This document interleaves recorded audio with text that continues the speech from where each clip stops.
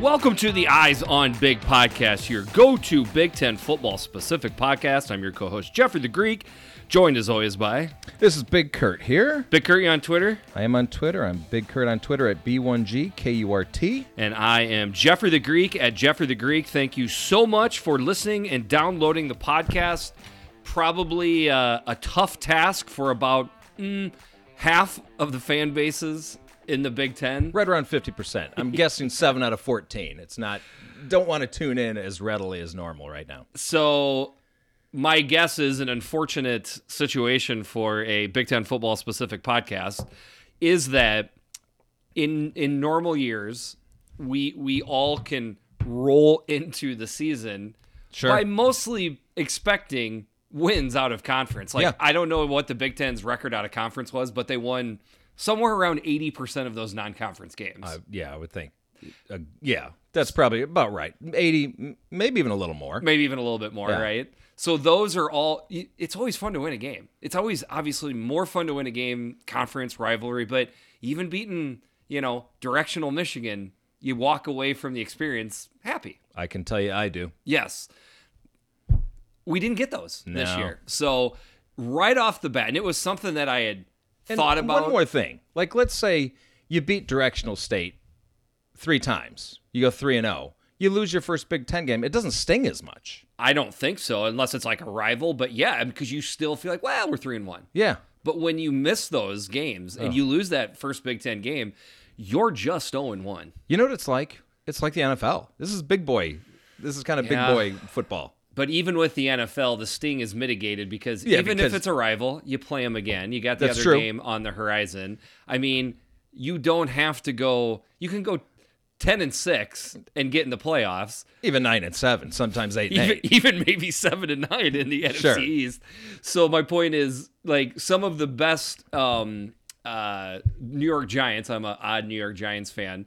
I mean, some of the best seasons, they had 5 or 6 losses. Oh, sure. They were the hot wild card team. They came in, they won the Super Bowl. There is no such thing as a 5 or 6 loss college season that feels great. So, as a Packer fan, both of those seasons that you're referring to, they beat the Packers in the championship game. I remember. Yeah. Point being is, it's good to compare, but I just felt like the depths of despair were heavy. Into the afternoon and last night on Saturday. I'm gonna go ahead and say the despair didn't really hit me till yesterday. Really? Yeah. Okay. And we're gonna get into it, but watching some of these teams win games, and I'm like, what did I tell you when? Maybe we should save it. But what did I tell you when we sat down to watch Illinois and Wisconsin? I said I just want to watch a good game. I just want to watch. I just don't want to see a blowout. That's all I don't want. I know. And then set the bar low, and somehow they rolled underneath it. And, I left here in not the worst mood in the world, but I was in a worse mood yesterday. Okay, that's too bad. Well, after that cheery start to the podcast, all right, we got to at least go with some weekly Eisman candidates, correct? Yes, we got to start off the Eisman watch for 2020. We got 3 big candidates this week. Graham Mertz, quarterback of Wisconsin, went 20 of 21. 248 yards, 5 big touchdowns against the Illini with 0 picks. David Bell almost single-handedly defeating the Iowa Hawkeyes, 13 catches, 121 yards, 3 big touchdowns. Justin Fields, not to be outdone, 20 of 21, 276, but only 2 touchdowns. So I think what we're going to do here is we're going to go with Graham Mertz. Even though it was against Illinois, it's his first appearance in college. He completed his first 17 attempts in college. He only had 1 incompletion, and it was on a penalty that was declined. So it could have actually not counted. Yeah. And it could have been a perfect game. Just 5 touchdowns out of the gate like that, and looking like a quarterback we haven't seen since Russell Wilson at Wisconsin. Yeah. Justin Fields and Graham Mertz, a collective 42 of 44 passing on Friday night and Saturday. I made a joke on Twitter. Do Big Ten quarterbacks wearing red ever miss complete passes? Maybe that just doesn't happen this year. We're going Graham Mertz because of first start, setting a Badger record, and to a certain degree, Justin Fields is a victim of his own success. David Bell, also a victim of his own success, especially going against Iowa defenses. At this point, it's like, well, he's playing Iowa. That's what he does against Iowa. I jokingly called them the Purdue Beller makers yesterday. That's pretty much what they're. I mean, it's not inaccurate.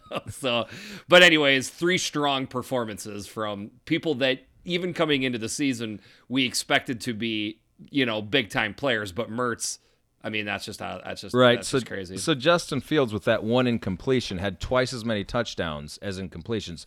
Graham Mertz had 5 times as many touchdowns as incompletions in that big win Friday night against that sound you're hearing out there is the collective eye roll from every other team in the Big Ten West, not named Wisconsin. I mean, it's like, well, now they got a quarterback. It's like Wisconsin and they've got a quarterback. Great. Speaking of Friday, October 23rd, Wisconsin 45, Illinois 7. The Badgers with 430 yards of total offense to the Illini's 218. This game was Badgers favored by 19.5, where it settled down. They won by 38, so a comfortable 18.5 points cover if you had the Badgers. It is my take that Vegas won a lot of money in that game because I think most of the money was on the Illini, and that's not how it went. Over-under set at 51. 52, right? On a mostly meaningless touchdown towards the end of the game. So we talked a bunch on Graham Mertz already. Obviously, he was playing a video game on Friday night while the rest of people were playing a typical football game. So lots of things I still think to unpack with this game. It looked a lot like Illinois at a point because they got back into the game and energized their team off of a big forced fumble that was returned for their insane stat of not only forcing fumbles, but picking the fumbles up and taking then them, doing something with them. Not just just going to the house. Right. That's what they do with them. So they did that. And you started feeling like, okay, at least there's some momentum here. The offense looks like crap. Maybe this will spark them. It was only 14-7, 4.5 minutes before halftime. So I didn't feel that bad at that point, even though the offense looked putrid. I was just thinking, well, it's Wisconsin. We know they've got a great defense.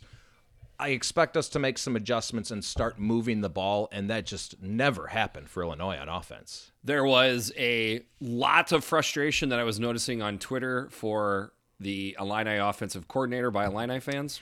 Yeah, there's a lot of frustration about Rod Smith right now. The thing about Rod Smith is, I've said this before, it just seems like he panics. First down, if we don't get 3, 4, 5 yards, it's like everything goes to hell. The scheme, if the scheme isn't working the first couple possessions, it's just out the window. And we talked about this on Friday night. I don't know what their game plan was against Wisconsin. Agree. No, I have no idea. I had no semblance of what the thought process was. Run to set up the pass, pass to set up the run. Basically, the only thing that seemed to work was QB1 getting out of, whether it was design runs or not, but Peters would run the ball. I mean, that was the spark of the entire offense. I wouldn't say with a design run, he has the choice there, but they're telling him, look, you've got open field, take it when it's there. And so he started doing that. And I figured that was going to open run things. Some RPOs off that. I thought that was going to open up not only handing it off to Epstein, but also passing the ball. Epstein got 8 carries in this ball game. And for those that don't know much about Mike Epstein, because he has not played that much in his 4 years at Illinois, it's not because he's not good. He's always injured. This guy is a good all-around back. We saw that 22-yard reception he made over the shoulder. It was a fantastic catch, right? Yep. And that's when I turned to you and said, that's why Epstein is good. He can run the ball. He can catch the ball. He's a good blocker. He's a deceptively fast and talented white guy that gets injured a lot. Are we sure he's not Mike Dudek? That's just kind of fun. This is Mike Dudek of the Illinois running back room. It is true. I mean, that's a great comparison. With that being said, the Wisconsin defense was as advertised. It was suffocating. Right. So I wonder how much of it is just Illinois being bad on offense and how much of it is Wisconsin being good on defense. Is it a combination of the two? For me, I just expect more. I don't care who you're playing. An offense that is as veteran and talented, Illinois is talented, you can't put up a big goose egg because they scored 0 offensive points in this game. I agree. I mean, there's no way you can walk away from that game as an Illini fan not thinking that the offense underperformed. It most definitely underperformed, but it's just that you don't want to take away from the Wisconsin defense in that statement because the Wisconsin defense smothering. Absolutely smothering. The other side of this would be, so we've talked about the Wisconsin defense. We've talked about Graham Mertz throwing. Oddly enough, the thing that looked the most mediocre of the entire day for Wisconsin was their rushing attack. I mean, it's a little early to be patting myself or ourselves on the back, but we talked on this podcast how you just do not lose JT without losing some of the big game pop in the rushing attack. I felt like we already saw that on Friday night. Well, no doubt. This is not the same rushing attack we're used to seeing. So I'm wondering, though, like, you know, as much as they lean on that running attack, can they be as productive offensively being a primarily passing offense? That's just not, it's out of the box for them, right? Yeah. The other thing I would look at it too is how hard it would be for opposing defensive coordinators, especially in the Big Ten West. They go into that game, they're like, listen, we're going to prepare for the run. I don't care if Graham Mertz has 16 touchdowns to 2 picks. We're not letting them. They're going to run right over us if we let them. So every defensive coordinator is going to go into the game wanting to stop the run. Yep. So how long could Wisconsin just throw the ball around the yard because they're you know, it's not what the defensive coordinator is expecting type of deal. And one more thing, you know, we're already deep into the season here, you know, in terms of the calendar. The weather's just going to keep getting worse. So they're going to probably have to back off of that. They can't throw like this every game, can they? 182 yards rushing, but only 3.4 yard average. That's very un-Badger-like. And that's something, that's a positive I'd like to point out about Illinois, because my biggest question mark for them was their defensive line. I wasn't sure if they could rush the passer or defend the run. They did a really good job defending the run, and they were on the field a lot. Yeah. 43 minutes versus 16 and a half minutes for time of possession. And they held up pretty much the whole game. I agree. But then we did see that they just don't have a pass rush. If you can't get to a guy that's that good at the quarterback, he's just going to kill you. And that's what he did. Obviously, Wisconsin was the better team. They played better. Sure. They were better. Any thoughts on the refs? I mean, if you don't say it, I will. Okay. That spot, and that was awful. That was a big call in the game. It was early in the game. 14-7 I think it was 14-7. And Illinois forced a turnover on downs. They did. It was on the short side of the field. That was not a first down. It was not a first down. And it was at least a half yard short. And there was a couple other questionable calls. I mean, look, anytime you're a Big Ten team, you're going up to Madison. It doesn't matter if you're playing football or basketball. There's going to be some home cooking. I mean, it's just something you expect, right? Yes. And I know Wisconsin, if there's any Wisconsin fans listening, they're going to be pissed. But, like, I just want to say, you deserve a lot of those calls because you've been such a steady program. So I understand how that goes. Again, Wisconsin was the better team, deserved to win it. I mean, yeah. I would like to have seen that game play out if two things could change, okay? Yep. Number one, Epstein doesn't fumble on the second play of the game. Yeah, that was a killer. I mean, Wisconsin caused the fumble. I'm glad you brought that up. And that call right there, because I felt like Illinois had battled back in the game and got some juice. Yeah. Every game comes down to 2 or 3 plays that are like turning point. Those were the 2 plays for those 2 Yeah, games. I mean, and that's pretty uncharacteristic of Epstein, because that wasn't like, you know, someone punching the ball out of there. He was not holding it secure. That was on Epstein all the way. But yeah, that spot was just awful. But I wasn't surprised when I saw it. All right, moving on. We had 2 11 o'clock a.m. games, noon games if you're on the East Coast or nearby it. Ohio State 52, Nebraska 17. Quick shout out. Ryan Rader at Ryan Rader 50. I put a poll out on Twitter. Name the score of the Nebraska Ohio State game. Ryan Rader nailed. Oh, I did see that. 52 to 17. That's tough to do. Anyways, want to give a shout out. Buckeyes 491 yards. of total offense to the Huskers 370. So not a huge difference in yards to have that big of a difference on the scoreboard. Over-under was set at 66.5, 69, so it went over by 2.5 points. The Buckeyes were favored by somewhere around 27 points. I think most people would have had it out by kickoff. They won by 35, so they basically covered by a little over a touchdown. All right, so let's start with Ohio State. Let's start with winning team, okay? On offense, they're almost an NFL team on offense. In the passing game. Okay, good point. And the one that stuck out to me was, Fields is back in the pocket. He's starting to get sense a little pressure. He steps up a little bit, and he fires that laser to Garrett Wilson in the end zone. And by the way, pretty solid coverage by Boodle there. Yep. And he does the over-the-shoulder, bobbles it a little bit, but catches it. And I was just like, those aren't two future NFLers. Those are two guys that could potentially start in the NFL right now. And Correct. So that's what Nebraska was going up against, at least when Ohio State was on offense. Correct. And you look across that offensive line, you look at how deep their receivers are. But yeah, good point about the running back position. So Justin Fields, we kind of already went over stat line, 276 yards passing, 2 touchdowns. He also had 54 yards rushing.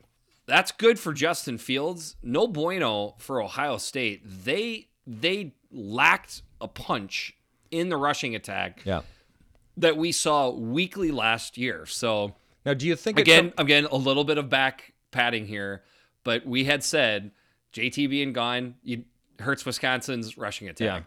Yeah. JK being gone hurts Ohio State's rushing attack. Both 2,003 yards. Correct. JK and JT. I think we saw that a little bit. Master Teague is a nice running back. Right. But he's a power back. He is. And Trey Sermon is much more power than I expected coming from the Big 12. I expected him to be a little more fleet of foot. He's more power, too. I agree.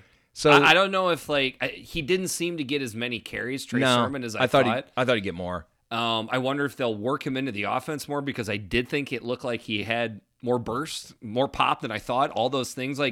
Nobody's JK, but Sermon looks like he could do more JK-ish things. It'll be interesting to see how the running back room unfolds for Ohio State as the year goes on. And I wonder if maybe they'll give Steel Chambers a little more, more carries too. So, Ohio State by and large was Ohio State, but one of the things that I had put out that I was most interested to see before the game was Nebraska's vastly improved offensive line versus a Ohio State front seven that we know was going to have to take a step back after the absolute NFL exodus that they had last year. We saw that. Well, at least early. Early on, they actually seemed to be almost controlling the line of scrimmage when they were on offense. But then it did seem to me like Ohio State made some adjustments. They definitely adjusted and clamped down. And clamped down, yes. Part of the adjustment. So positives for Nebraska, the offensive line plus running attack, right? 210 yards of rushing. That's a 5.8 yard average. So comparing, what was the Cornhuskers versus Buckeyes in 2019 to this year, definitely, the final spread wasn't much different, but the stats lie type of thing. This obviously looked quite a bit different. This was a 1-score game deep into the game. Then the adjustments were made. That's where the points kind of took off for Ohio State. It was 14-14 at one point, pretty deep in the first half. Ended up being 24-14 at halftime. But the offense for Nebraska, I thought, looked different from the get-go compared to last year. I believe so. They definitely came out aggressive. They're going to use Luke McCaffrey in a bunch of different ways. I don't know that I agree with that. I think the thought process is, as a defensive coordinator, you're always going to have to know where McCaffrey's at because he can throw the ball. If they split him out, they did it. They've done that in the past. But playing him at the quarterback position. I didn't agree with him getting that many snaps at the quarterback position. It's something that's going to be ongoing. It was a story in the offseason for Nebraska. I really think they're just trying to get the two guys that they feel the most comfortable with on the field with those two. But I will say this. I don't like it. That's your opinion. I don't know where I stand on it, to be completely honest with you. The one thing I would say is I thought Dedrick Mills would have a ton more touches and yards in the game. He just did not. So whatever the game plan was for Nebraska, it wasn't pounding it up inside. And I'm not saying they ran the ball well. Okay. So I don't want to take it away, but I think what they're trying to do again is whatever they can to get the ball down the field with playmakers, because the two biggest negatives for me, maybe 2.5 negatives here for Nebraska. And again, you got to consider who they're going against, but I don't think there's any question to me that the adjustment that the Buckeye defense made was just giving no respect to the Nebraska receivers. I'm sorry, but I love the kid, love the mustache, but when Cade Warner is your number one target as a receiver, it's not good. And I know they have talent on the roster at wide receiver, but that seems to be a position that just takes more time, maybe than any other. Offensive line would be another one, but it takes some time to develop that depth and that confidence in wide receivers. It just doesn't seem to be there yet for Nebraska. Well, I certainly agree with the wide receivers, and Dedrick Mills only got 9 carries for 25 yards on the day. I just think by putting McCaffrey in there, you're creating a quarterback controversy that you don't need to do. I think 2 a.m. is the guy. Go with him. And by the way, I'm going to say he looked more like the freshman 2 a.m. without the knee brace. He looked quicker. I agree. He looked faster. He just looked more healthy to me yesterday. I agree. He's somewhere in between freshman, sophomore. Yes, like that's fair. But they're also playing Ohio State. Agree. The one thing though that has been continuous of Martinez, freshman, sophomore, and apparently junior year too, 2 fumbles lost. It has followed his career. I mean, that's a good point. Maybe like just ball handling in general hasn't been great for Martinez. It hasn't. And then as far as the Nebraska defense, I do think it looked better because again, you have to go for, you have to take into account who they're going against. But there was a lot of open receivers running downfield. When there was gaps in the rushing attack, they were large gaps, giving up 8-9 yards before the running back got touched type of thing. Okay. But overall, the Nebraska defense looked better. I mean, I thought effort, I thought flying around, hitting, the physicality, all looked great. But, okay, this brings me to kind of my bigger theme about Nebraska right now. If I'm a Nebraska fan, how am I feeling right now after this game? Because pretty good.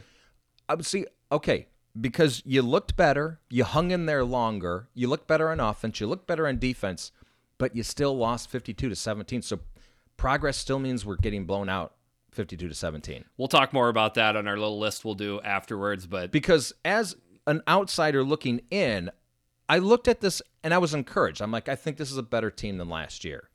But I just don't know what I'd feel like if I was a fan. I think you try to shrug it off as much as possible, understanding you just played the number 2, 3, or 4 team in the country, I guess. And one thing I want to point out about Ohio State, their numbers 1, 2, and 3 leading tacklers were their 3 starting linebackers, which is exactly what you want to see. Out of the 3, 4. Yep. I agree. Okay. Second early game, Rutgers Scarlet Knights 38, Michigan State 27. Now here's what's crazy. Okay. All right. Well, first of all, Sparty's favored by 12.5 points. So obviously Rutgers, covered that with ease if you were betting on Rutgers. I had made the joke that my gut was telling me that Rutgers was the play, but I just couldn't hit the send button on Rutgers, which is exactly how that played out. Over-under was 44.5, went way over at 65, almost 3 touchdowns over. So now here's the deal. Total yards. Some people might be surprised here. The Scarlet Knights only had 276 yards of total offense. Sparty had 369. It did not seem like that when you were watching the game. So what happened, right? How does that turnovers. Work? 7 turnovers. If you count turnover on downs, they turned the ball over 9 times. 9 times. So, okay. That is amazing. That's incredible. That's incredible. So, and how did they even score 27 points doing that is my question. Yeah. Another thing would be, how did Rutgers only win by 11? Like, this is a Big Ten team. So here's the thing. Okay, but Rutgers turned it over 3 times. I don't want to shit on Rutgers because I feel... No, I know. But Rutgers turned it over 3 times. So they were plus 4 on the turnover. And still... I mean, net 4 or 5. I mean, you get the turnover and downs happen when Michigan State was... But I hear you. Okay, so let's pretend that they were even on turnovers. Who wins this game? I would probably say Michigan State. I think Michigan State, even though me watching the game, I thought Rutgers was the better team. I know. It was perplexing. It was a very strange game. It was strange. And I have to admit that even when it was a good game, even when Ohio State Nebraska was still a game, I couldn't take my eyes off of this game. Okay. Ohio State Nebraska became my secondary game. I was watching this primarily. I was glued. I to was the TV. reversed. I was more watching Ohio State Nebraska. That's good for the pod then, because you watched a little bit more. First downs. Here's another one. Sparty 23 first downs to Rutgers 16. How about this? Rocky Lombardi, the embattled Rocky Lombardi, chucked the ball around 43 times, 31 of 43, 319 yards, 3 touchdowns. He had 2 picks, right? He had 2 picks, good, but I didn't think put he your had hand up in the air. Put your left hand up in the air if you thought Rocky Lombardi was going to have over 300 yards of passing. I did not. I mean, he's come along. He's got a decent arm. He's got some.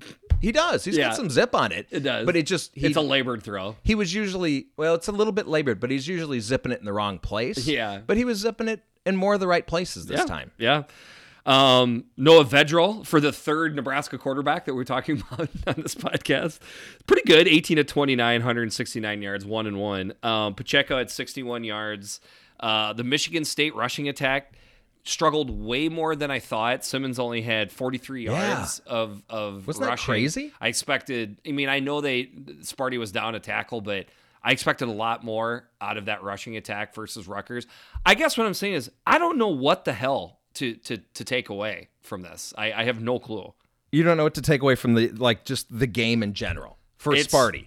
I think there's a possibility I'm more perplexed by both of these teams than I was after the game than before. Well, so one thing I was perplexed about is Jordan Simmons getting the majority of carries. 14 carries. Cam Hayward got 7. Elijah Collins got 9. Anthony Williams, I don't know if he's injured. He didn't get a single carry. I mean, where did Simmons come from? I don't know. That was weird. Yeah. I expected Elijah Collins was completely ineffective when he did carry the ball. 9 carries, 3 yards. Yikes. But, that was their bell cow last year. I guess, in the end, whether Rutgers forced the turnovers or Maryland just gave the ball away, the turnovers happened. This was the game that was served up.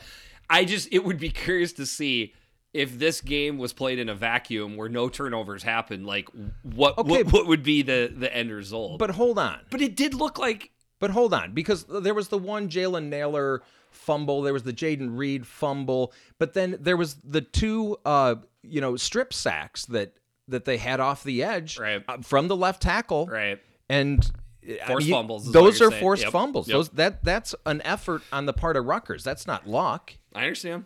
Yeah. I hope I'm not raining down too much on Rutgers, but it's just going to be it'll be interesting to see how both these teams do. Well, I'll tell you what. From the get-go, I saw a competent football team. Yes, that was another thing that I had asked. I said we'd asked it on the podcast. I put it out on Twitter. Will Rutgers just quote-unquote look better? They 1,000% quote-unquote looked better. I think my tweet was, look, everybody, Rutgers is playing the game of American football right now. Correct, yeah. Because it just looked like a real football team. And Noah Vedral, I got to give him credit. He didn't have great stats, but he had a couple passes that he just placed perfectly. Yep. And a couple beautiful runs. And we talked about how this team actually, they do have some wide receivers. They do. And once you got a quarterback back there that could give him the ball, and also up front, as my formerly favorite offensive coordinator used to say, John McNulty, our guys were blocking their guys. Yeah.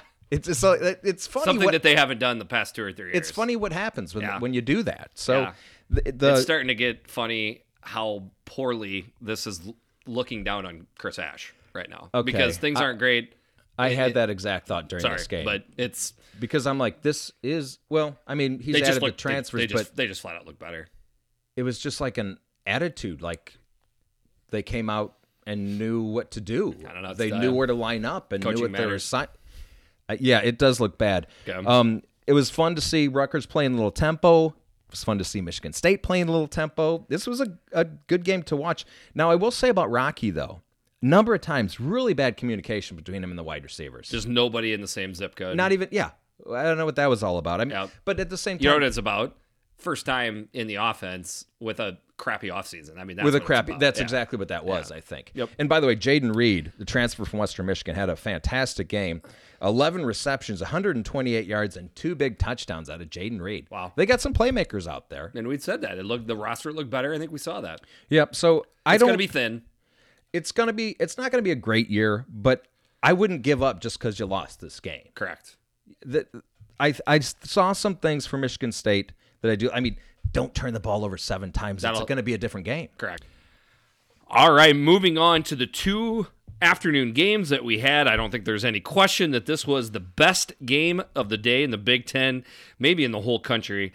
Indiana 36, Penn State 35 in overtime. We'll get to the last play of the game here in a little bit. Total yards, another one of those crazy ones, right? Hoosiers with 211 yards of total offense to the Nittany Lions 488. That's a thing. The Nittany Lions were favored by 6.5, so Indiana won by 1. That's a 7.5 point spread, but that would have come right down to the wire there. Over under at 59.5. So this was 71 point total. That's 4 straight overs in the Big Ten. I did not see that happening. So another thing too, first downs 27-16. Penn State time of possession 40 minutes to 20 minutes for Penn State. Look at rushing. How did this happen? Rushing 250 yards to 41 yards. What a goofy game of college football this is. And I think it was our guy Perkins Penguins that I saw on Twitter posted with that yardage differential. There's only been one other team to lose in that situation since like 2002 or something like that. Yeah. Having that much differentiate in yards. Yes. Really? It was like to have a team over 475 and another one under like 225 and still win. Because still you lose could the game. have like a difference of yardage of, 400 to 310. Yeah. That's not so bad. No, But it's more specific to how this low. This is a chasm of yard difference between these two teams. Yeah, I mean, it's over 2 times as many yards. We talked about Sean Clifford a lot. He winds up 24 of 35 for 238 yards, 3 touchdowns, 2 picks. Also had a lot of rushing yards too. I like him when he runs the ball. I don't like him when he passes the ball. I don't feel good when he drops back. I mean, there are some good moments throwing the ball. Then there are times where it's just, not all turnovers are the same, right? There are some turnovers that are unfortunate. There are some turnovers that are backbreaking. We're going to get to one of those in a little bit. Yep. That's what these were. When he threw picks, it was hand delivering points to the Hoosiers.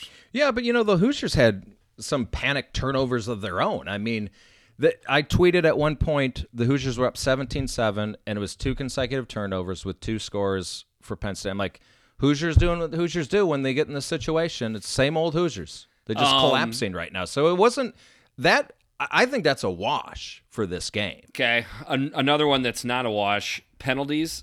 Penn State 10 penalties for 100 yards. Remember that stat. 10 penalties for 100 yards. I felt like the Hoosiers were about ready to snag victory from the jaws of defeat, and then Penn State was. Then they snagged. Well, actually, snatched defeat from the jaws of victory. Yes. Then Penn State at the end snagged defeat from the jaws of victory. Okay, there is a lot of juice going on in Penn State Twitter right now, mostly directed at Franklin. I don't know how many Penn State fans would know what the communication was before what should have been the last offensive series, any series in the game. All Penn State had to do is what we're saying is take a knee and not score a touchdown there. They win the game. It's not even up for debate. They run the clock out and win the game. Yeah, and you look at if you watch that play, the players were kind of like, what do I do? And he just kind of walks into the end zone. Right. Whoops. So some kind of communication happened there, or were they looking around like what we should do because there wasn't communication that happened there? I don't know, but something was definitely botched there, right? Something was botched because in the end, you should just go down. But what a great decision by Tom Allen. I mean, to let him score. but to let them score. Yep. But then it's weird that they actually did it. Correct. Like, it's one thing to do it, and I know. And here's an offense that hadn't done squat all day long. And finally, less than 2 minutes left. All right, Penix, here's the ball. What And can you do? He starts stealing.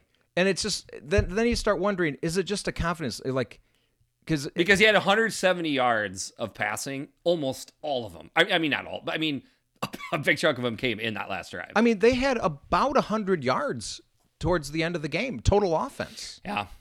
Like Yep. deep into the fourth quarter, 100 yards. And then suddenly it's like their back is against the wall. We have nothing to lose. Let's throw and the he ball. just started Yep. just tossing it all over. And it was a insane. thing of beauty. It was insane. And let's talk about the two-point conversions. Correct. Like, because they score and you're like, okay, but they're not going to get the 2-point conversion. And then the play they called to have Penix run it in, I wouldn't have done that, but No. it worked. And then Because it didn't even look like it was a run pass option. It was him. no, I think carrying it was the a ball call. away. I think it was Yep, called. I agree. Yeah, which is a great call. And by the I offensive didn't even coordinator. think he was going to get in right at first when he started running for the goal line, and he gets in. Common theme here. So that makes it 28-28, forces the overtime. Go into the overtime, Penn State and Clifford go right down the field, score a touchdown Yep. to make it 35-28. And so that's when you're thinking, okay, the Hoosiers are going to Hoosier, and finally Penn State is waking up. Sean Clifford is waking up. They and got they're over taking the hump. control of this Yep. game. They punch it right in the end zone. They're going to stop Indiana. We're all going to get out of here, and it's just going to be the same result that we're always used to. And then what happens? Indiana gets the ball. Couple dicey moments even in that offensive series, but they go down and score a touchdown to make it 35-34. And Tom Allen does what every fan watching that game wants the coach to do. Let's go for it, right? And Tom said, We're at home. This is our chance. Like, typically 2-point conversions, throw it around somewhere around 50-50 shot that it's going to happen. "Oh, I think it's less than that. It's Okay. about 1 in 3 That you convert? on a 2-point." Yes, okay. it's about 1 in 3. Okay. In fact, Jared Denardo said 30%. Really? That was his number. I don't know if it's exactly 30, but I've always, in my mind, just said about 1 in 3. Okay. Interesting. All right. Long story short, I bet you before the season started, if somebody would have told a Hoosier fan, if you have a 1 in 3 chance to get your first win over a top 10 program in I don't know how long, a long time, do you take it? You take that shot. Let's see. I should know that. The top 10 one. Long time. Anyways. Was it 87, I think? Is that what it was? I thought it was 87 against Ohio State. Okay. Yeah. All right. And the play itself will go down in Indiana Hoosier history. I mean- not so much for Penn State because they're going to want to forget it. But again, this was what looked to be either it was I think it was actually, I take that back. It was a pass, but Penix got out of trouble. And it just looked like there was no chance. It was over. Absolutely no chance. Unless he could pull up and find a receiver at the last second. And what he did was turn exactly into- what I would have said. Don't do that. It's not going to happen. It's not going to work. Yeah. And he extended out. He suddenly was 9.5 feet tall is what he looked like. I mean, it was absolutely from cleat to football. It looked like it was 9 feet long. It was amazing. And he And- was getting hit at the time, like getting pushed out of bounds, but his body didn't seem to be moving out of bounds. This is my take on the last play. Okay. If that was called no good on the field, it would have standed. Absolutely. But it got called a 2-point conversion on the field. They reviewed it. Okay, I'm going to talk out of two sides of my mouth. If I'm a Penn State fan, I'm seeing what I'm seeing, that the ball was short. Because All right. it looked like the ball was short on 2 out of 3 angles that what you saw. Okay, but what about the tip of the football breaking the plane? I don't think they know. They don't know because there was no good angle, There was not. but they called it a touchdown on the field. We needed a pylon cam. Which I think is why they upheld There's it. no doubt in my because mind. the other tip of the football touched out of bounds before the pylon. But if it's hovering over the goal line, Then it's a touchdown. But that's what we and couldn't the ref tell. was sitting right there. He Right. saw it. He called it. It's insane. I don't It have is, I don't have a like- problem with them. Like people were saying a game of inches, and I'm like, that was a game of millimeters. Yeah. that was insane. Okay, so the ref was right there. He called it as he saw it, and it was so close that they couldn't overturn it. So do I think probably was a touchdown. If I had to guess, I'd say no.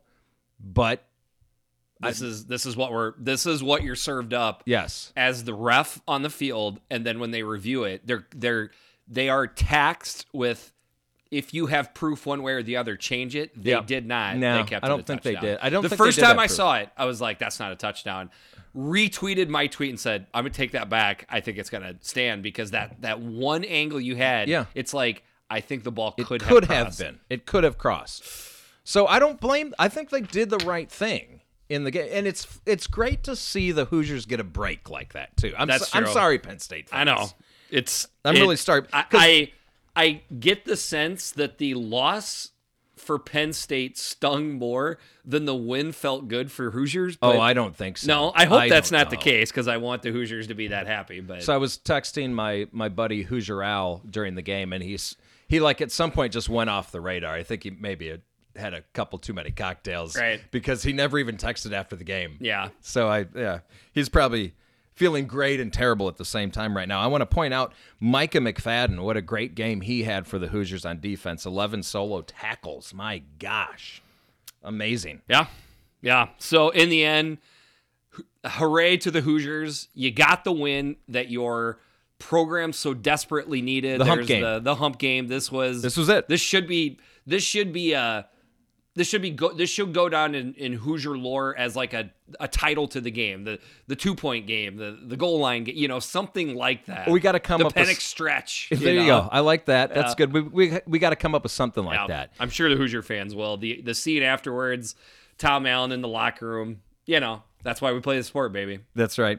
Also, I want to point out the good job that the Hoosier defensive line did overall versus this. We thought it was going to be a pretty stout offensive line for Penn State, and I thought they went head to head. I agree. Yep. Even though the yards didn't play out, I felt like they held their own in the. Yeah. I mean, they looked like they obviously deserved to be on the field. It's Penn State on both sides of the ball. I mean, for the most part. I mean, I don't think there's any question that Penn State's defense was better than Indiana's offense for most of the day. But in the end, it's all about making the plays when you have to make them, and that's what they did. And I want to say another thing. There was a point in that game when Indiana needed to move the ball, and you knew it was a passing down. And Shaka Toney just pinned his ears back and went 2 sacks in a row. And I was like, see, this is why Indiana can't win these games, because when it comes down to it, they're just out-athleted. It was amazing to watch Shaka Toney do that. He was good. Best player on the field. I don't think unbelievable. Yep. All right, second game in the afternoon. Purdue 24, Iowa 20. The Boilermakers the Bellermakers with 386 yards of total offense. Iowa had 460 yards of total offense. Over-under was 54.5. 44 was the total, so they went quite a bit under. Iowa was favored by 3.5. The Boilermakers wind up winning by 4. You got 7.5 points with the Boilermakers there. Not going to be able to separate my biases from this game, so I pre-apologize to any Boilermaker fans out there. So I told you that stat that we had from the last game, Penn State. Iowa, 10 penalties, 100 yards. Yeah, that's the one that stands out to me the most on this entire stat sheet right here. That's just so uncharacteristic of the Hawkeyes. So I think you could probably say this of other teams, so I don't want to think that only the Iowa Hawkeyes, have this type of thought process or development, but Iowa typically looks kind of lethargic and sloppy in their first game. Well, and that first game is typically against Directional University. Yeah. They wind up just pulling the game out, winning by 2-3 touchdowns in the second half. Everybody walks away pretty happy. However, when you don't have that game, the first game of the year, and it's on the road in West Lafayette, much better competition is what I'm trying to say. So you didn't wind up pulling this out. The other side of this too, not quite up maybe to Perkins' stat comparison that he had as far as the differential, but Iowa almost doubled up Purdue in the rushing attack. I mean, essentially call it 200 yards rushing for Iowa to 100 yards rushing for Purdue. Iowa typically wins almost every game just going over 100 yards. Their stats in the Ferentz era, when they get close to 200 yards rushing, we're talking like 99 out of 100 times they win that game. This was the game they did not win. Okay, well, if you had what I wanted out of the Iowa Hawkeyes, because I've been asking for it for a few years, is run the damn ball better than you've been running the ball. If you had shown me one stat of this game and said Iowa had 195 yards rushing, I would have said, well, they probably won by 14 points or more. Correct. Which is what happens almost every single time. They nearly double up their other team in rushing. Right. So what happened? Those penalties, it wasn't just 10 for 100. It was 10, poorly timed out penalties. Yeah, it did seem like at the worst times. It is like, get 9 yards on first down. Nope, coming back, it's 1st and 14. It was that thing all day long. Then the turnovers. Not all turnovers are the same. Tyler Goodson basically not going in for a score, but we're talking somewhere around the 15-yard line.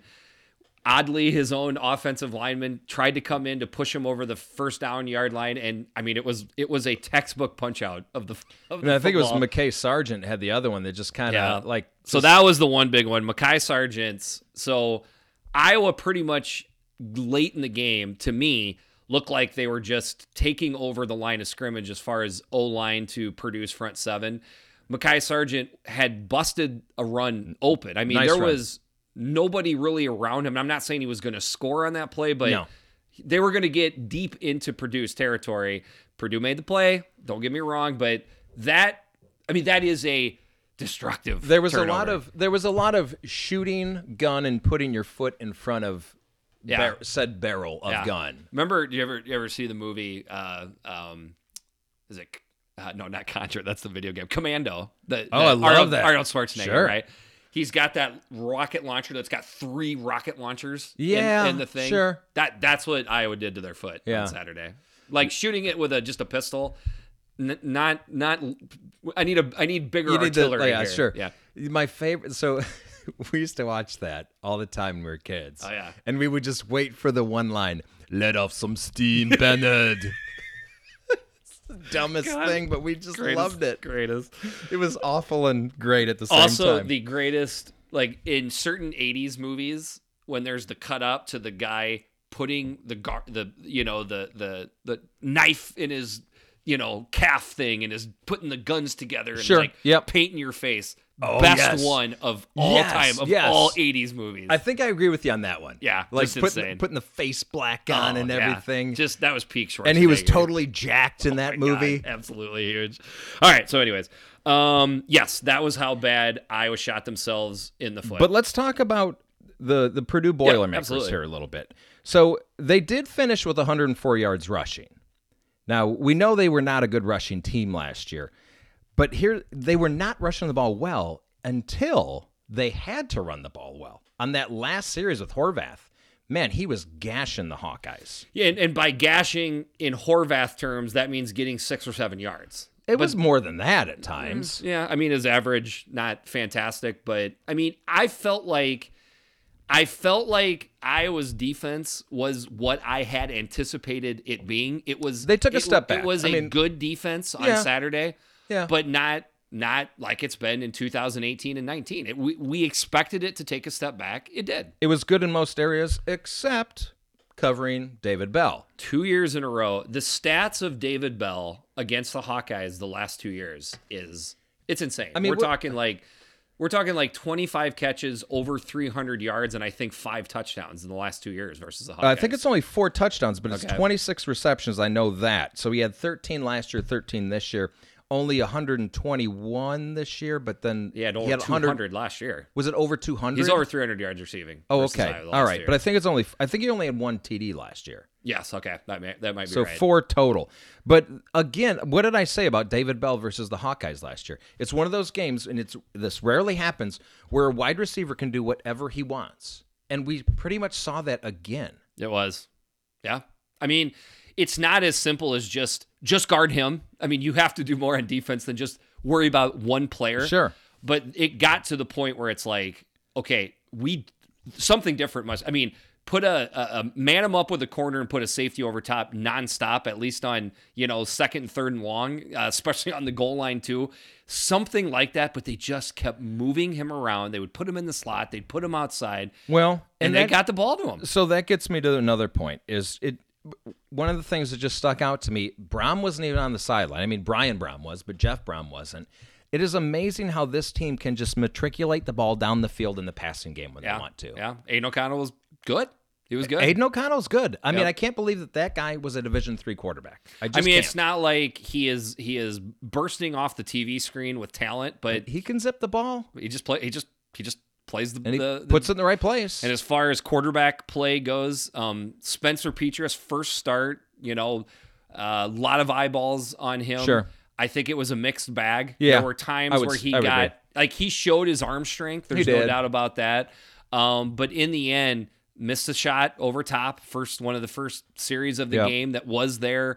There was miscommunication with wide receivers. There was rocketing balls in on, something like, throws 8 or 9 yards down the field. We're going to need to see some development over Spencer Petras if Iowa's going to win a lot of games this year, because it looked okay at times, but it never felt in control at any point in the game, in my mind. Yep. So a couple things. I'm going to say that I do think the Purdue offensive line has taken a step forward. Agree. For Iowa, I think you don't have a pass rush right now. You're going to have to get off after the quarterback if you want to have a better defense this year. And I just don't see the ability in the defensive backfield that they've had in the past. Yeah, I mean, I thought Dane Belton looked great. Looked really good. At times. Yeah. Hankins. Yeah, good. I mean, there's two good D-backs. I would say that the D-backs, I have faith that they would develop. We were down tons of linebackers, too, and we basically had one starting linebacker out there. Shout out to Barrington Wade, though. He stepped in and played a great game. So it's just not going to be one of those crazy good Iowa defenses this year. That's all there is to it. I don't think so. But also, let's go back to Purdue a little bit. David Bell, we talked about him. Milton Wright had a good game. He took just an absolute hit from Dane Belton. Came back in the game, kept playing. He had 7 catches for 85 yards. Payne Durham had a couple catches. We saw Malik Carr out there. The 4-star freshman tight end looked good. Ahmad Anderson. So there are, as we know, a lot of weapons with this Purdue team. This is a dangerous team. I think it's a better team I expected to see. It is pretty much the team I expected to see. I am not impressed by the defense. The defense was but the defensive line is pretty good. Iowa was working their front seven on the rushing game. Rushing game. And there was number shout out. Obviously George Kalafka's stud. And Lorenzo Neal he can't play. No, he can't play. I think we kind of nailed it when we said Lorenzo Neal, enjoyed himself mighty a meal in the offseason. Also, number 15, DeMarcus Mitchell, he was all over the field too. So there's some talent there, but in the end, Iowa was controlling the line of scrimmage. I don't think there's any question about that. And also, there were so many open receivers that Petras just missed. Had a couple more of those passes been completed, because if it's open, if it's there, that's a hole in your defense that the Iowa, coaches were finding. Petras wasn't hitting them. I think there could have been even more than 460 yards of offense out there for Iowa. Definitely. Fair. I think Purdue is what we thought they were going to be. The defense is going to struggle. They're going to have playmakers make plays on offense. I did see them at times, though, beating the offensive line one-on-one. I will give you, it's a little feast for famine. Yeah. Feast for famine. Okay. All right, good. 2 evening games. I don't know which one was more surprising out of this. Northwestern, 43. Maryland, 3. The Wildcats with 537 yards of total offense to the Terps, 143. I'm going to say that again. No, I'm sorry. 207 the Terps have. Okay. I think you got your number wrong there. So I've got total yards, 537 from Northwestern, 207 from Maryland, 143 passing from Maryland. Okay, that's what I wrote down wrong. Yeah. My bad. I made a So note. It's actually 207. So this line, the over-under was 55.5. I went large with this, with the under, okay, and it hit. So 46 went under, but this was not an under at halftime or in the third quarter. No. And Northwestern just, they just went vanilla. and Maryland was playing vanilla the whole game. I mean, they covered this line by 30 points. Remember when we said in our podcast, do we think Northwestern's going to score X amount of points to cover, to get over? No. They scored more than that, but okay, Maryland was just that bad in this game. I mean, they were atrocious, but also I don't want to. And I feel bad because then I take it away from yeah. Northwestern. Don't take away from Northwestern because 537 yards compared to what they were doing last year, and I'm going to go ahead and say, does one quarterback make that much of a difference? You have to wonder. He did. Peyton Ramsey, 23 of 30, 212 yards and a touchdown. Not eye-popping stats, but he is leaps and bounds better than what they had on the roster last year at quarterback. I mean, and the guy, he's just such a competitor, such a gamer. Like, I would take Peyton Ramsey. I don't care who I am. I want Peyton Ramsey as my quarterback. Yep. Love the guy. I mean, I'm going to take Justin Fields, but... okay, if it came down to it. But Peyton Ramsey. But I love me some Peyton Ramsey. Yep. But Northwestern looked like a different team offensively than last year. Yep. Completely. Bajakin doing some work. I mean... Dude, it was so much more creative. Did you know? Okay, I wrote it down here. Tight end John Rainey had 5 catches for 53 yards. How many catches did the entire tight end room have last year, and for how many yards?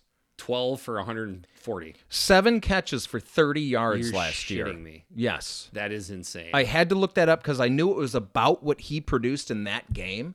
It was just a completely... They were running some tempo. It just like, before it was just so sluggish looking, and like they were actually attacking. You want to talk about attacking? 325 yards rushing for Northwestern. So, like, every time we do our preseason, looks on our teams, we both put out our predictions for the standings and, and then our predictions for how we thought the weekend was going to look. Whenever we do that, we hear from fan bases like, oh, you idiots. You don't know about this guy. You don't know about that. Sure. We love that because every fan base feels that way about their upcoming guys, guys you don't know about. That's why we're idiots. I heard from the Northwestern fans the same way. Totally. You don't know. In this game, Northwestern fans were correct. A lot of the things they said on what wrinkles were going to happen under Bajakin, it's going to look better with Peyton Ramsey. This guy's ready to take a step up. All of that stuff happened this Saturday night. Okay, so it's a good point because we hear it from every fan Literally base. every fan base. But even the Maryland fan base. Yes, we did. Yeah. But because I was an idiot for thinking Maryland was going to go 0-8. Maryland might somehow find a way to go 0-10 this year. I know we only play 9 games. I don't know. They might wind up losing twice in one day. They looked horrible. Okay, but hold on. Before we get there, of all the fan bases, would you say Northwestern was the most right? Yes. I think so, right? The most educated fan base. What do you know about that? Played out. Unbelievable. For being the most correct, I'd say. Up there in Evanston, Illinois. And I mean, we even said ourselves, we don't expect... It's hard for us to think that a proud program under Fitzy is going to be down that much 2 years in a row. And then we went ahead and picked them, dead last in the West. Yep. It's only one game. That's always kind of the rule. You got to watch out and to not the Maryland Terrapins. So the joke, I think, a little bit is you got to get your poop in a group. Yeah. Their poop was there was no group. Slimy and everywhere. Like, that is... I think that is one of the most poorly coached programs that I have ever because seen. They're not completely void of talent. And the one play that encapsulates the entire game for me was that Drake Anderson run where he weaves back and forth and back and forth. He's not Gale Sayers. He's not Red Grange. I like Drake Anderson. He's fine. But it was embarrassing to watch that defensive effort on that play. 4 turnovers for the Terps. Tua Tagovailoa. Tuia Tagovailoa. You are not in the same position your brother was at. 14 of 25, 94 yards, 0 touchdowns, 3 picks. Okay. 3 of the 4 turnovers come from the quarterback spot. I don't want to throw too much on him personally because you got Lance Lejeune, who's a 4-star guy. Tagovailoa is a 4-star guy. Josh Jackson, you had this good transfer coming from Virginia Tech who had been also ACC as a freshman. Not Piggy. Who was the other guy with Piggy when they were kind of alternating? I think he was a 4-star guy.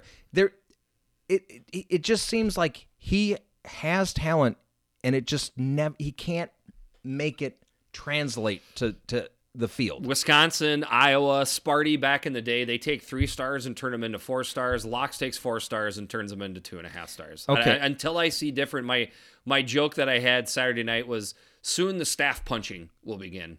We very soon will be in the Locks punching staff member zone. I missed that one. So I want to point out a few things. So let's move over to the defensive side for Maryland. I'm just pointing out a handful of possessions for the Northwestern offense. 14 plays, 75 yards, touchdown. 12 plays, 56 yards, field goal. 17 plays, 75 yards, touchdown. 8 plays, 93 yards, touchdown. You know what that game is called if you're playing for the Northwestern offense? Fun. That would have been a blast to play football for the Northwestern Wildcats offense on Saturday night. I mean, as a defense, don't you hope to have 17 plays? There's 17 chances for them to do something wrong, for you to do something right. Everything went right for 17 plays in one drive for the Northwestern Wildcats to go 75 yards for a touchdown. The one bright spot for the Maryland offense is they attempted and made a field goal. So we are starting our first one. This is our shot of bourbon to celebrate that. I went with the good stuff, Templeton Rye 4-year. I went with the also good stuff, but not as good probably, the Bouillet, the Bullet Bourbon.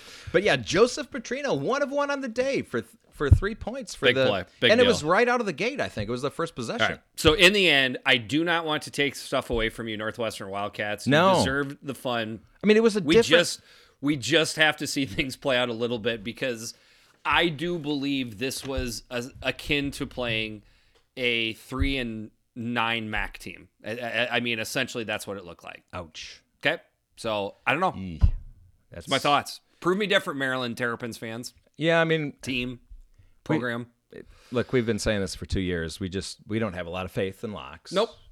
And we didn't do anything. We talk about all 14 teams. That doesn't mean we have to talk about all 14 teams in BS glowing terms because we have to call it how we see it. All right, so I'm going to ask you something. Would you say Maryland has taken the place of Rutgers Yes. in the Big Ten? Yes. Okay. I do. I do too. I know it's only been week 1. Yes, I believe that. At the moment. Let's just say at the moment. Definitely at the moment. I think it's going to play out that way too. I do too. Okay. Then we move on to the Big Ten game of the week. More in title than in actuality on the field because Michigan beat Minnesota 49-24.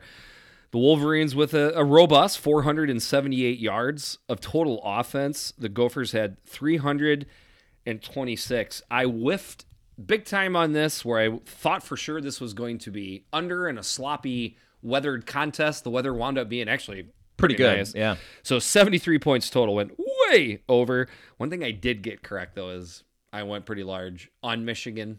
There was even a moment where I was going to predict. I know this is all stupid that I bring this up after the fact, but I almost predicted a huge victory for Michigan in the game. But then at the last second, I'm just like, I think Minnesota will battle at home. But Michigan favored by 3.5 points. I mean, they won by a lot more than that. So covered by over 3 touchdowns. So where do we start here? Okay, before the game, the thought process was, who is Minnesota going to be missing? Right, and how's it going to look? We expected that because we had heard some rumblings for a couple weeks. Sure enough, right guard, right tackle, they're not playing the rest of the year. They're done. I mean, that's been confirmed. It has? Yeah, Flaley. I've heard it from enough. I've heard from 4 different sources of Minnesota fans Saturday night and this morning. Flaley is out for the year. It's an injury / I just don't want to play. He had deal. surgery in the offseason. And Dunlap. Dunlap was in a cart thing. Like, it's just. Are you serious? Yeah, there was a picture on he's got the little knee cart thing. So I think they're almost for sure done. So let's just move on. Well, but that's anyways, too bad. the whole thing is, at least on Friday or Saturday night, the offensive line, which is set in stone. So something that, I was hearing a lot from Gopher fans, and I understand it because I've done the same thing myself. They're like, hey, don't worry. We had 6 quality offensive linemen last year, and we've got a couple and I more. agree. So they did. So you understand it, right? Yep. Here's the issue, though.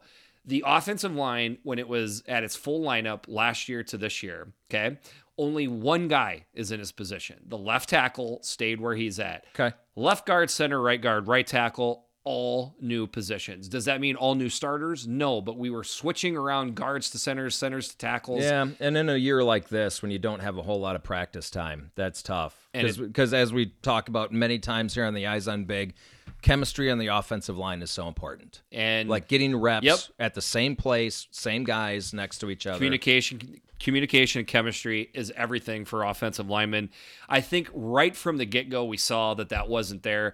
One of the biggest plays of the game almost killed our guy, Tanner Morgan. I mean, I don't know if it was a error in, sliding the protection. Sure. Or, Mo Ibrahim, okay? More of a running back than pass blocker, I think, is somewhat fair to say. Okay, that's a good point. Yes. You lose a senior running back last year that maybe was more of a pass protector.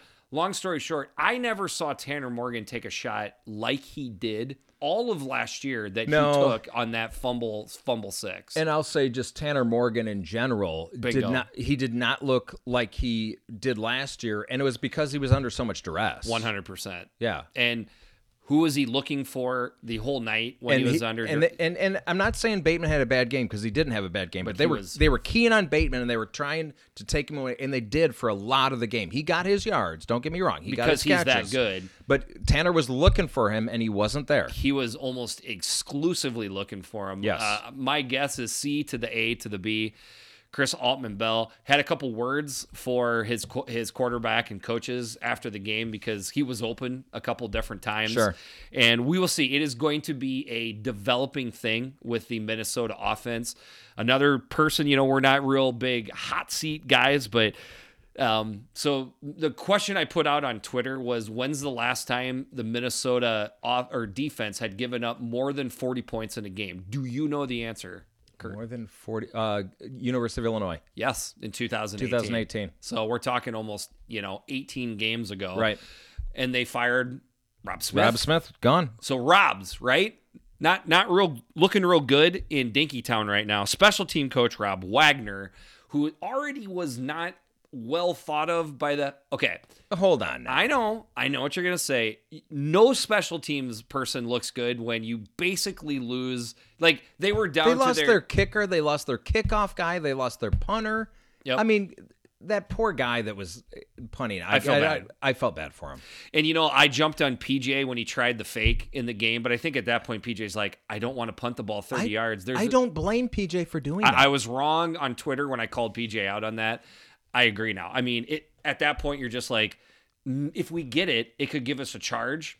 What are we going to, if we don't get it, what are we going to net? 15, 20 yards here? But I think this game showed you just how important special teams are because they had none. Yeah. And every kickoff, they got horrible position. Every special teams play, they had horrible field position. And to a certain degree, I mean, the Wolverines had more yards, 478 to 326, but sure. the difference in controlling the game, I mean, it was so much on field position and that type of stuff, and it's what we're talking about there. With that being said, shout out to Joe Milton, okay? I have not seen quite the love child of John Elway, Joe Montana, and Cam Newton, but I think Lamar Jackson's in there. Yeah. But 15 of 22, 225 yards, 1 touchdown. Also had 52 yards and a touchdown on the ground.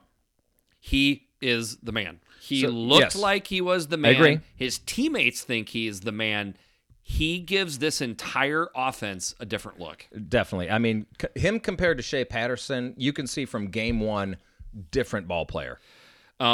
He spread the ball around well. I'm not going to go through all of the stats, but look it up yourselves. It seemed like 25 Wolverines caught a ball. Yeah, and it's not like they have great wide receivers, but it didn't matter. He was just putting it everywhere. And like, maybe they don't have great receivers. We'll see. I mean, I saw sparks of talent in the pass catchers, so I think that's something that. Who was your favorite one? I don't know. Mine's still Ronnie Bell. Yeah, that's fine. I mean, I'm just saying there's a couple freshmen that got playing time that look pretty good. Let's talk about some freshmen, because I always bash on Michigan for not having home run hitters, right? Blake Corum, I don't know. He might be that guy. He's just a freshman. Let's see. A.J. Henning got a couple looks. That one, like, swing pass where, by the way, Joe Milton put the ball in the exact right place, and he, bam, went right upfield. A.J. Henning looked explosive, so I'm excited for those two guys for the rest of the year. How about running back? Hassan Haskins and Zach Charbonnet. How about this for a stat line? 10 carries total between the two of them. 152 yards. Oh, dear Lord. 15.2 yard average. They both had runs over 60 yards. Wow. I mean, there was... So now we switch it... That gaping hole in the defensive... So now we switch it back to the Minnesota defense. This was my thought process, was there's some issues there. This was my thought process on why Michigan was going to win the game. I already had my questions on Minnesota's defense to begin with. Then we started hearing rumors about guys being out. Didn't seem like there was that many guys out. No, it didn't seem at all. But they lost the linebacker. Their linebackers were paper thin, okay? Yes. The other side of this is, was Antoine Winfield the defensive back coach on the field last year? Because I saw all kinds of confusion out of that secondary getting lined up in both the rushing, taking on the rushing attack and the passing game. There's a lot of work for Rossi to be done on the defense right now. Yeah, there's no doubt about that. I still think they've got a decent front four, but the defensive line was A-okay. It was fine. The linebackers were terrible. And the D-backs were... not good. Fair, right? Yes. Shout out to... Damn it, I don't know. I couldn't find it. I looked it up real quick. But a Gopher follower of mine said, well, so I guess Maryland next week, final score something like 100-50? It is going to be interesting to see not only the spread, but the over-under in that game next week. Let's go back to the offense, though. For the Gophers? For the Gophers. Okay. Because they were really targeting Bateman. 9 catches, 101 yards. Yeah, had a good game. Don't get me wrong.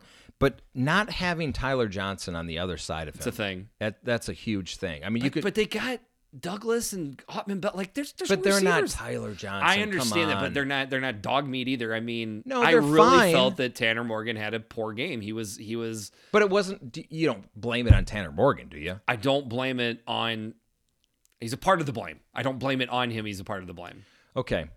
All right. The other part of the blame was pass protection, whether that was all offensive line or running backs not stepping up. I don't know. Mo Ibrahim, our guy, 26 carries, 140 yards, 2 touchdowns. He looked good too. Bowling ball. He is? Yeah. I mean, so for is me, I mean, right now,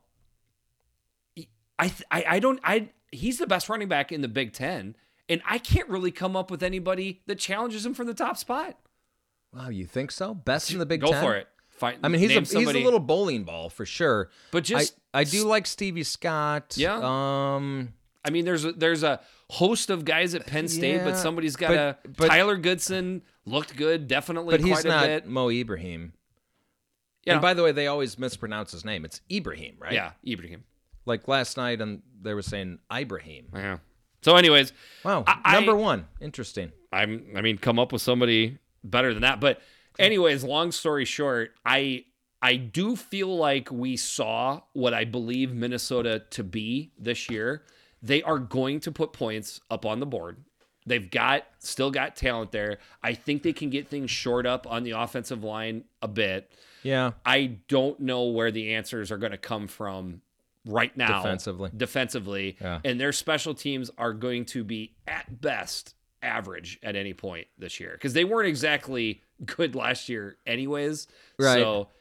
So go ahead.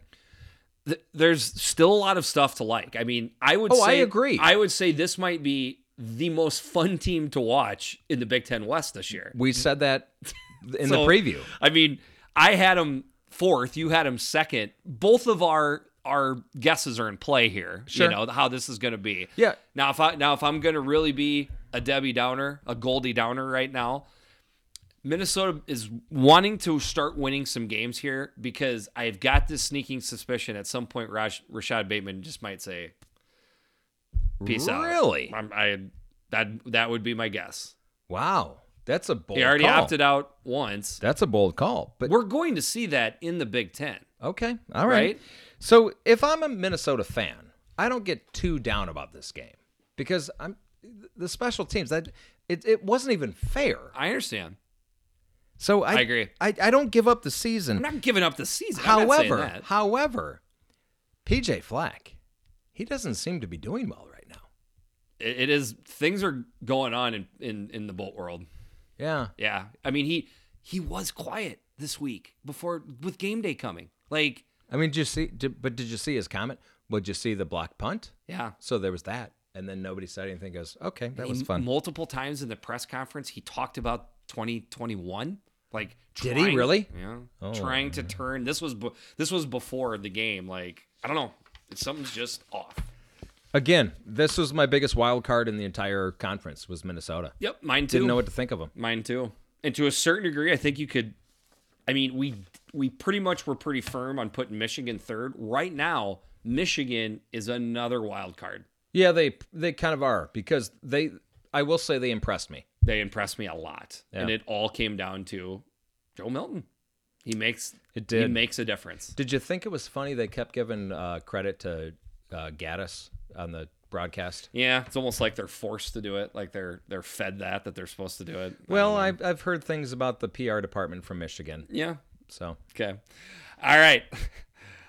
So that brings us to the last thing here. Just kind of fun to do. I put this out earlier this morning. Got a decent amount of, so it's big happy fan rankings and big butthurt fan rankings for the conference. You tell me if I'm wrong. So, all right. So happy fan. No, we'll do butthurt fan rankings first. So number 7, I have Maryland because I just don't think Maryland fans are that existent. Don't really care. Okay. Number 6, I had Illinois. I'm offended. Okay. And number 5, I had Nebraska. Now, No. I think you could flip-flop those for most butthurt. We should be way more butthurt than Nebraska. Are you kidding me? Okay. What I was factoring into this was Nebraska fans' overall thought process that they're still going to win the game, their engagement in their team, the fact that, and we didn't talk much, the fact that the targeting calls, the poorly reffed stuff, like it was brutal. because it wasn't Horrible just calls. about the loss. We had the loss by that many points. The refs being crazy with targeting in that game. I got called out on Twitter when I said Nebraska's just headhunting now. I meant that as a compliment. I love watching physical defensive backs. Nebraska fans jumped all over me. I would say Wait, you got Nebraska fans? Isn't that weird? Okay. You got to watch launching yourself too much because that just But the one launch, like it's okay if you throw Yeah. the shoulder. Dude, that I'm was, with you. I mean, okay, the one if you go by the letter of the law was a targeting. The other one was not a targeting. I agree. But even the one that was a targeting, it was so ticky-tack. I know. I'm with you. And then the last meaningless touchdown that the Buckeyes. But that's just college football. Okay. I'm just saying. happens. I'm going off of Twitter, and I mean Nebraska fans they had the right, torches well, in the street stuff. I'm talking to Nebraska fans right now. As an Illini fan, I get that, the garbage touchdown all the time. And I don't like it, but it's just part of college football. Yeah. Number 4, I have Michigan State because you lost to Rutgers. I can't get past Illinois at 6. Okay. You would move Illinois much further up. My thought process is Illinois started the season off on the road versus what probably is a top 10 team. Okay. Like they were 24-point dogs at one point. Will you allow me to retort? Yeah. Okay. We were told in 2017, this is a rebuild. Be patient. Wait for 2020. It's going to be 4 years. Yeah. Guess what? We're all seniors now. We're not untalented. There's plenty of talent on the team. We went and laid a frickin' egg offensively up in Madison. I understand. Every 3 to 5 years, Illini fans are told, oh, just be patient. It's a rebuild. And this is what I get out of my rebuild? Okay. That's fair. Okay. Sorry. I tell you, I'm going to get through the rest of them. Rank your own butthurtedness for the. Okay. All right. I will. Okay.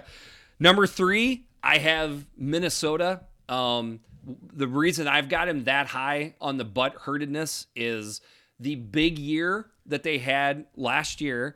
Now coming into this year, I feel like they are new to the getting your hopes up before the football season starts and having them crash down before it even gets going. Yeah. They seem to be as angry as anybody that I saw on Twitter. Okay. Number 2, I have Iowa. I guarantee part of that is because I'm an Iowa fan, but going into Purdue, thinking you can get the season off to a 3-0 start, but the style of the way the game was lost by outrushing the team by almost 100 yards, but the sloppy penalties and turnovers, the style of the game losing that game is what stung so much for Hawkeye fans. Okay.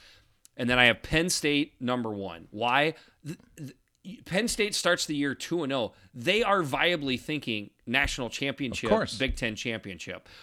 Within one afternoon, they are 0-1, right, and so now they are looking the season's over. They're looking at being 0-2. Yeah. We are talking about top of the top for possible expectations to bottom of the bottom by one afternoon. Okay. You know? Yeah. Fair enough. Okay, give me yours. Okay, my top one is Penn State. I will agree with you. Yeah, there. okay. My second is Illinois. Okay.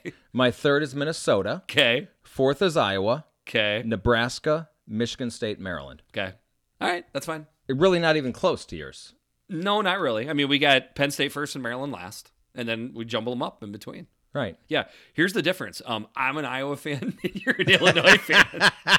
But hold on. Here's what it tells me. It's just like, it's Illinois. They're supposed to lose. That's what I hear from you, putting us way down there. Not every game, but that one, because we knew how good that one. It was the way that they lost it. I understand. The complete lack of offense stinks. Oh. That is so goddamn frustrating. So I'm with you there. That's not what my thought process was. If they would have lost this first game to Rutgers or Michigan State, then I would have had Illinois much, much higher. I mean, Does that make sense? Yeah. The same reason that I have Nebraska 5th and have Illinois 6th is the same reason, because they played really good teams. Okay. Is that fair? Yeah. That's it. Okay. That wasn't, you put a little too much into I'm going to shake your hand right now. All right. Cool. That makes a little bit more sense. Yeah. All right. Then next up, I have the Happy Fan rankings. Now, something that's funny here. Okay. I put both of those out right on top of each other. I have now 21 fan interactions for the Happy rankings. I have 71 interactions for the Butthurt rankings. Isn't that a perfect snapshot of Twitter? But that's not even like the actual like if you go to the data from, it'd be like thousands. Even it'd even be greater. I'm just going off of that's likes, funny. retweets, and comments. But all right, so the big Happy Fan rankings. I have Ohio State 7th. Why? They expected to win the game. I have Wisconsin 6th. Why? Agree. They expected to win the game. I have Michigan 5th. I think they are a definite notch up from Ohio State and Wisconsin because that was a closer spread, a better opponent, and they looked fun on offense. So, but also they're arrogant, so they expect to beat Minnesota every time. Which is why I have them at 5th. I have Purdue 4th. I think that's right. I mean, somehow Purdue fans just expected to win that game. Some of them thinking it was going to be a blowout, which absolutely blows my mind. But I think, so because of that, they're like, oh, yeah, well, we expected to win that game. Anyways, Northwestern, I have 3rd. They 1,000% expected to win the game, but that had to have been, I mean, they watched more offensive, like, successful plays in that game than they did the entire month of October and November last year. Absolutely. That's not even up for debate. And I would say you could swap Purdue and Northwestern, but I don't argue where they're at. Number 2, I have Rutgers. Absolutely. Okay. I mean, any win, but that being a Big Ten win. Do you know it's a first for the Eyes on Big podcast? What? A first Big Ten win by Rutgers since we've been recording. Yes.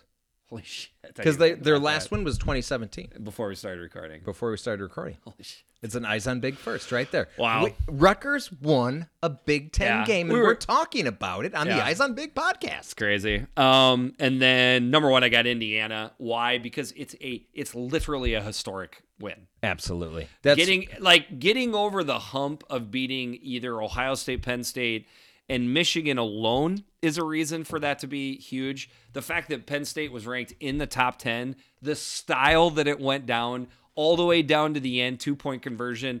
If you are a diehard Indiana Hoosier football fan, you are going to remember that game for probably the rest of your life. Yeah, I mean, and just like, okay, if they just outgained them, and but it was just everything was so unexpected in that game.